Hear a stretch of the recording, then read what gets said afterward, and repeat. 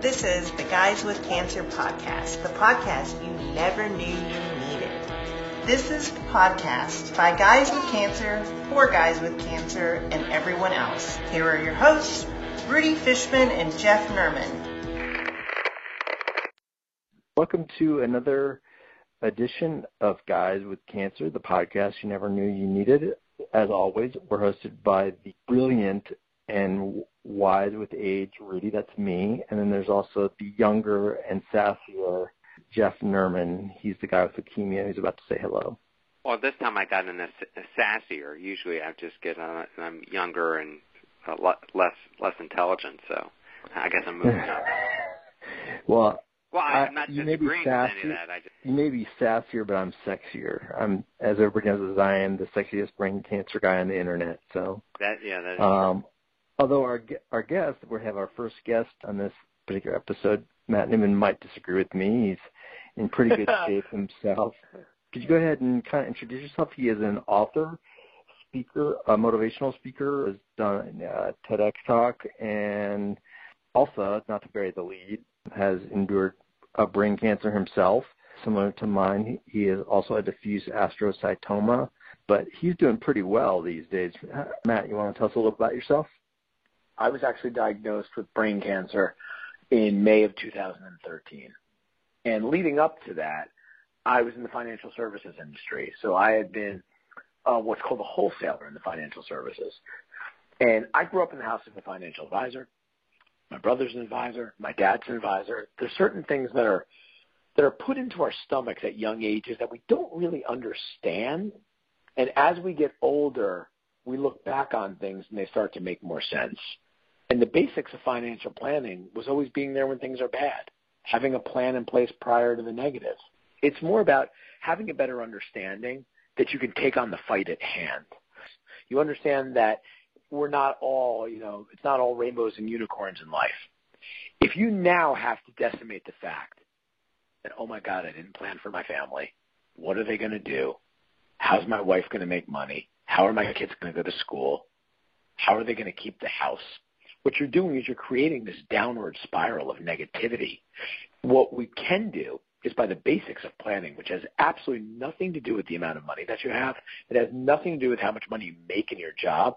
It's putting basic things in place so that when negative things happen, you could focus on that fight and put all your energy towards that and go after it because you know you don't have to worry about certain other things and you avoid something which I think is unbelievably unavoidable in this situation, which is regret and resentment.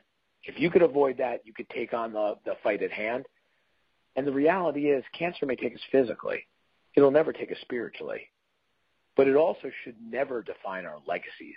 We own our legacies. And the legacies we want to leave are that we did everything for our families and we fought with everything that we had. My first reaction, the thing is I was actually diagnosed around the same time you were. You said May 2013. I was diagnosed in June, July 2013. But my reaction to what you said was, how come I didn't meet you in 2013? My life would have been a lot better. It's also good to know that it's not really about how much money you have. Jeff, I'll tell you on your comment there, you hear people say, oh, it's all about money. It's not. It's about perspective.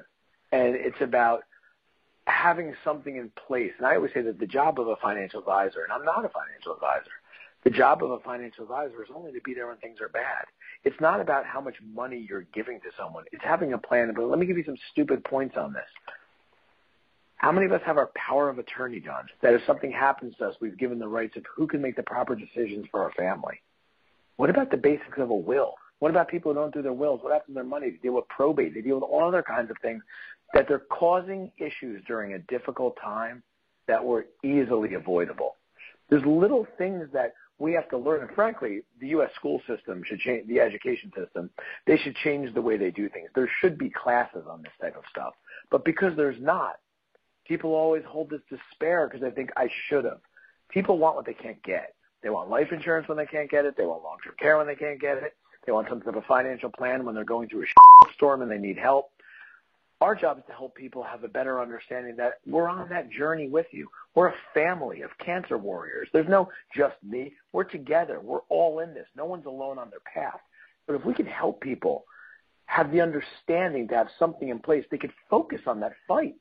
instead of getting hit with this negativity and anger for not doing basic things that they should have because they weren't educated in it or didn't know about it. I think this is one of the great reasons we have you on the show today, because I think that this is one of the things that, in particular, I don't want to gender stereotype, lots of men still are the, if not the primary breadwinner, obviously they're making a substantial contribution, and when something like cancer strikes them, I think the next thing is terror strikes them. And so I think it's really wonderful to have your insight and perspective on this. Well, I'll give you some thoughts on that, because we also learn the most basic lessons in life at the deepest and darkest of times. Every one of us who's been through something similar to what we've been through, they look at life differently, and every one of us, and you can admit it or not, has said, why the hell didn't I think this way prior? That makes such sense. Like hugging my children more, not bringing the phone to the dinner table and looking through their eyes and giving them memories and being there for them and appreciating the now, living in the moment.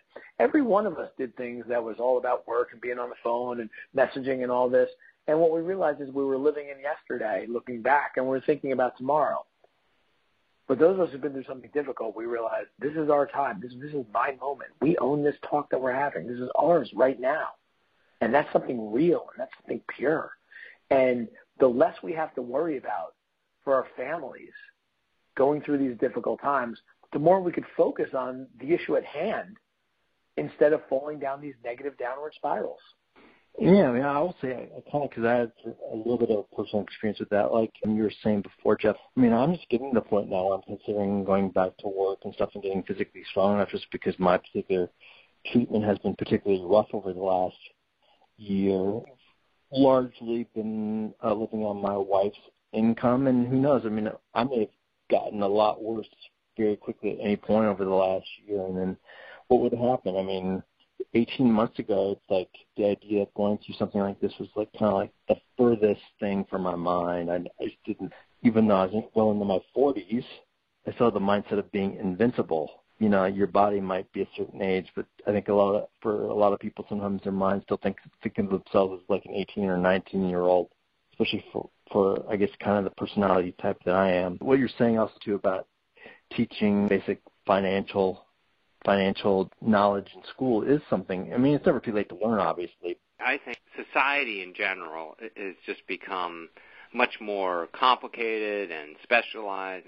People are falling farther and farther behind because if you don't have, like you're saying, the basics to understand some of these important choices that one can make, then it just exacerbates the problem. That's right. And most people still, I believe, as I saw, like still don't go to college. Not that you know, No. I'm saying that. I'm agreeing. I'm saying that's my point. Yeah. Like, we should be doing this for everybody. It doesn't matter. No. I'm saying yes. That's most people right there. But even people go to college. I think when I read things, I'm sure you're much more aware of the relevant data, Matt, than I. But college too, it's not like you learn, generally speaking, that much that's practical. Nothing in practicality, Jeff. Nothing. Right. You're being really nice there. Like nothing. Well, because we have large portion of our audience base, professors and higher ed administrators. If you really think about it, is the person who really doesn't know about what you said with the 401k, who doesn't know about the basics of insurance, and you can get it very, very, very low cost in certain things, in certain types of term insurance and other things like that. If they don't have confidence in their beliefs or they're not 100% sure, they're kind of winging it. And I don't blame them for that. I blame us for not having some component that could educate them. Most cases you call the HR department at your company, they just send you a brochure. There's nobody there to walk you through it. And I know some extremely successful people who are surgeons, doctors, lawyers, actors, athletes. They have no idea what they're doing with their money. That's a problem. Whether you have cancer or not. Right, that's what I'm saying. And now add that to it. Now you got serious problems. So I want to kind of segue into your book, Starting at the Finish Line, and tie in how these two things are related, because I know that the book is one of those things you never really intended much to happen with. But this was kind of like the premise and the the story behind the story, so to speak. Yeah, so when I went through what I had to go through, when I came back home and, I went through a craniotomy and, my tumor removed, when I came home, I would all of a sudden start to alleviate my fear and anxiety through writing. Writing actually ended up becoming my catharsis. I was never a writer before. I never sat down to write anything. And I never sat down to write anything going through this. When something would trigger something, I would grab a pen, I would grab a keyboard, I would write my perspective, my understanding of life, the new vision in life that I was seeing, the way I was seeing clarity. I was understanding things differently. I'm almost being given a gift by cancer that I'm going to take, and I'm not going to let it have it back. And I would send these emails out to friends, family, clients, and I can tell you I never read one after I sent it. It was kind of like throwing up. I got it out of my system. That became my way of dealing with this. So I would write these messages when I was going for MRIs, doctor's appointments. I never once, like I said earlier, sat down and said, hey, let's write something. 4 years into it, I had 20,000 people following my emails, and I was doing no social media. Every day I would get, hey, Matt, could you put my brother on that? He's been through cancer. Hey, Matt, could you put this guy on? He's a buddy of mine. I know he's been through cancer. And when I started to understand that cancer was like buying a car. Did you ever notice you buy a car, you leave the lot, and all of a sudden you see that car is everywhere? Well, the reality is that car was always there. You just never noticed it until you had a connection.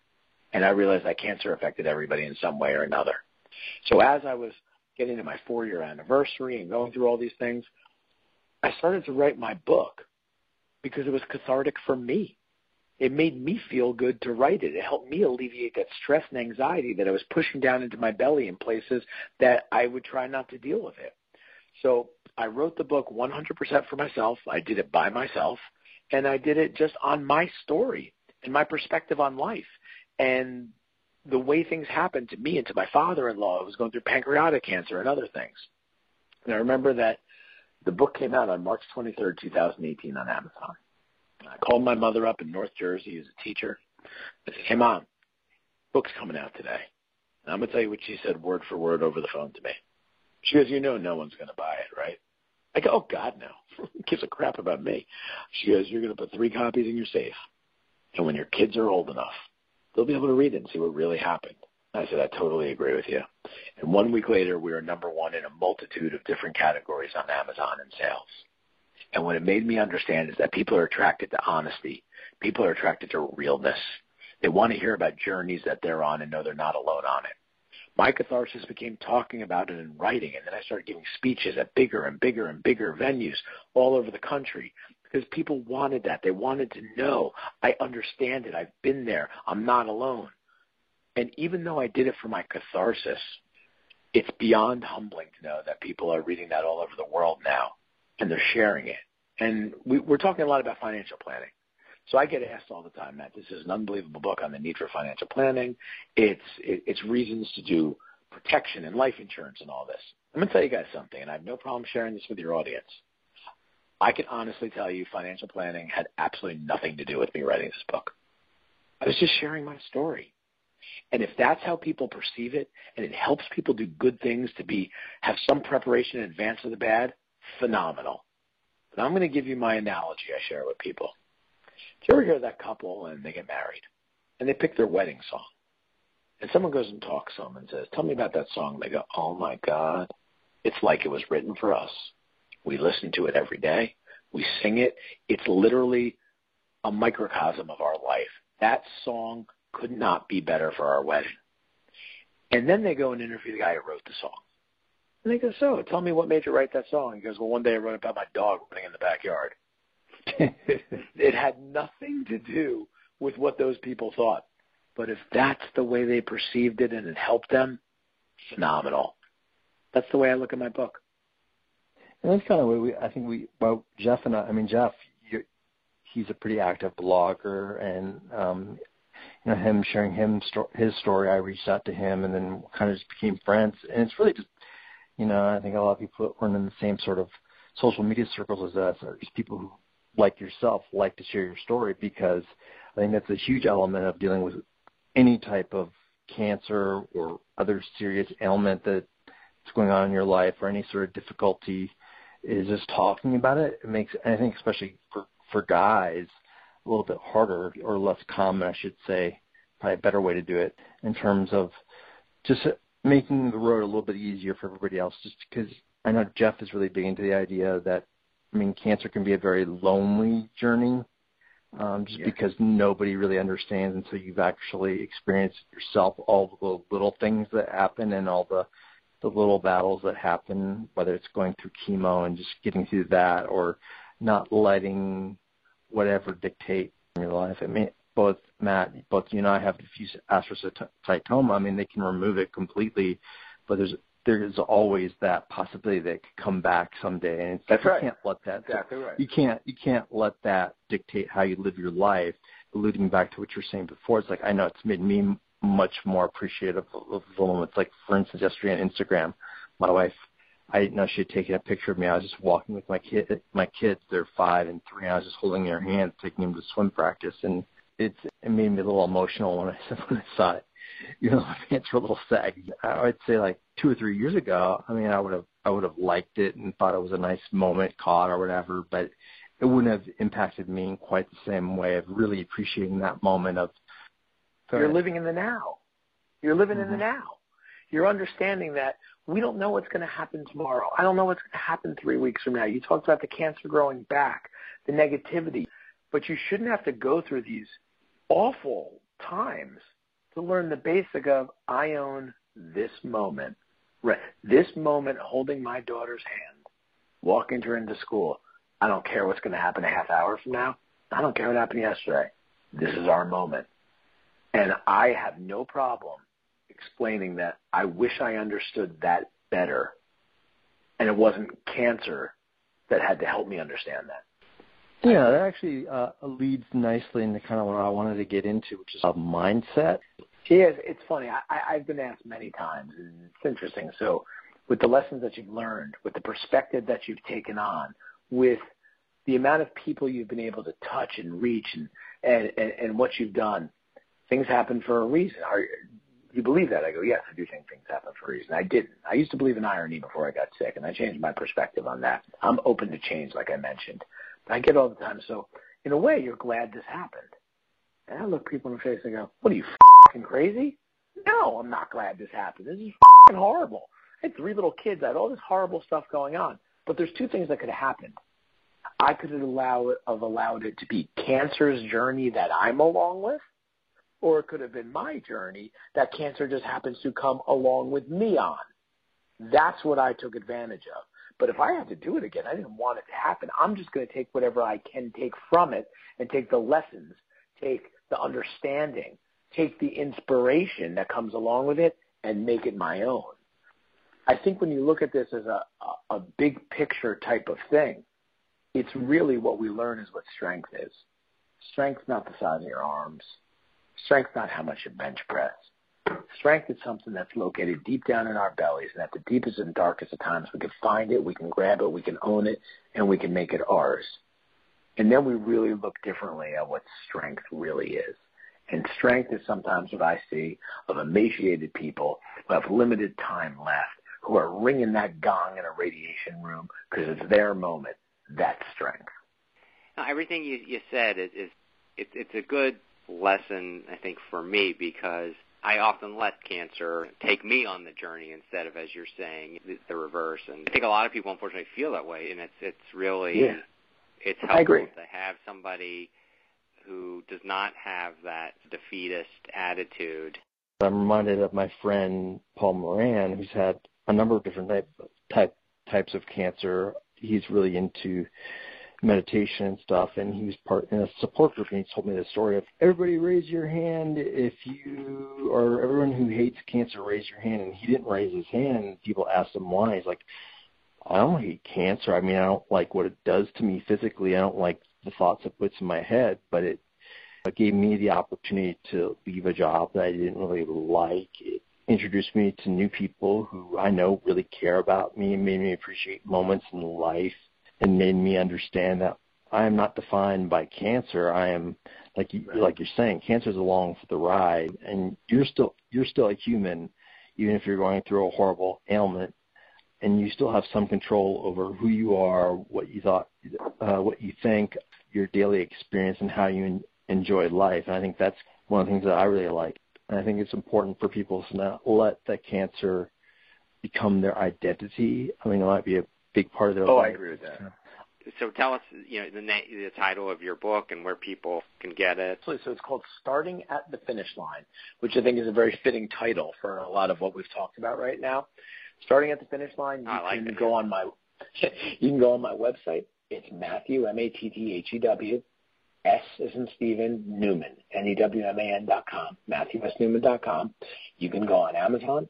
You can go on Barnes & Noble. You can go on BookReads. You can go on Goodreads. You can go on any of the websites it's available on. Amazon's usually the easiest way to get it, especially if you have Amazon Prime. You can get it in Kindle, and it's very simple. Or you can go to my website, which will just direct you to Amazon. But my website you'll see my TED Talks. You'll see interviews on ESPN. You'll see podcasts. You'll see all kinds of stuff that I do that I allow it to follow me. You'll see blogs as well, too, on my perspective. You're also on social media, too. Where can people find you on some of those avenues? On Instagram, it's Starting at the Finish Line, just like the name of the book. On Twitter, it's finishline_Matt. I also have a Facebook page, which is Starting at the Finish Line. And believe it or not, we do a lot on LinkedIn as well, too. And I would just type in Matthew Newman. Well, I'm really thrilled that Matt is our first guest, and my only disappointment about that is I think it's going to be hard for us to find guests on a par with him.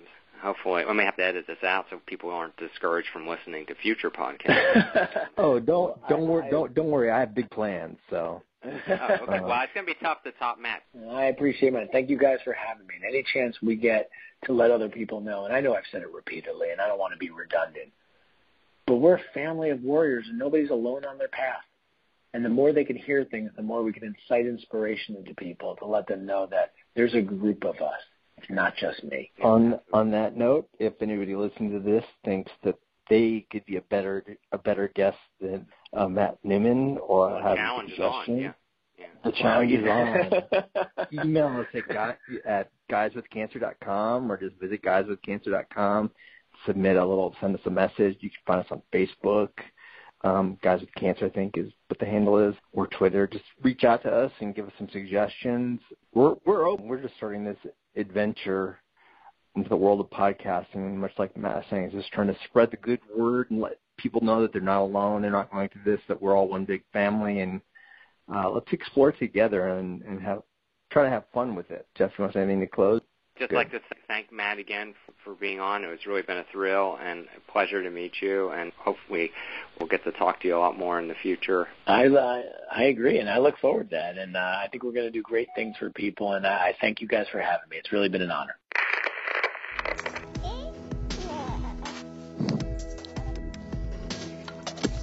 Thanks for listening to Guys with Cancer. Want more? Find Guys with Cancer on Facebook, Twitter, or Instagram.